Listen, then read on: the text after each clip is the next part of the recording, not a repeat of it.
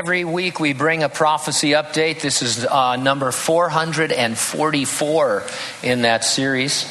We do it because the Bible accurately foretells future events in specific detail hundreds of years before they occur. About 80% of the Bible's prophecies have already been fulfilled to the letter. The remaining 20%, the last days prophecies, will certainly be fulfilled. That being the case, as we read our Bibles, we should be able to look out into the world and see in the news and in the trends in the world things that you would expect from reading Bible prophecy. We might call them the signs of the times.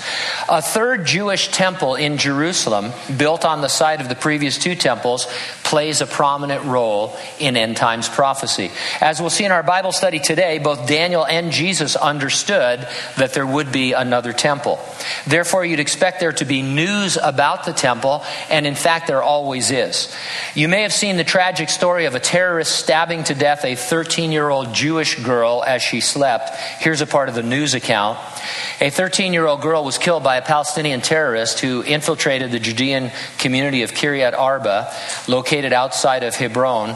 He attacked her in her home with a knife. While she was at first listed in critical condition, she was reported to have died of her wounds soon after the attack.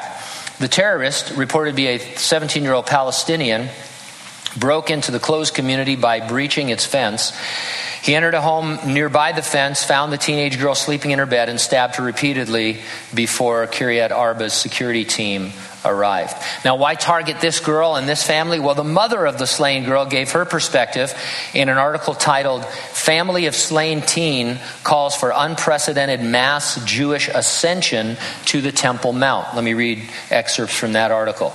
The stabbing that killed 13-year-old Hallel Ariel last week has led the young teenager's family to take that horror and turn it into a message of hope and holiness centered around the Temple Mount. In a controversial call for Jews to ascend the Temple Mount on Tuesday, July 12, her parents hope to counter the terror that killed their daughter. Visitors who came to console Rena Ariel on Sunday expected to see a woman overcome with the most powerful grief a mother could experience. Instead, they were greeted with a moving message of hope. By coming here, by living here, we are showing that we will win, the grieving mother told visitors. I am married to a Cohen, to a priest. I am the daughter of a Cohen. The way we continue is to show that if we go up to the Temple Mount and work hard to build the temple, our own houses will not be destroyed. Hallel longed for the redemption, Rena said. From an early age, she ascended the Temple Mount. When we build the holy temple and it serves as a light to the nations, there will be no more murder.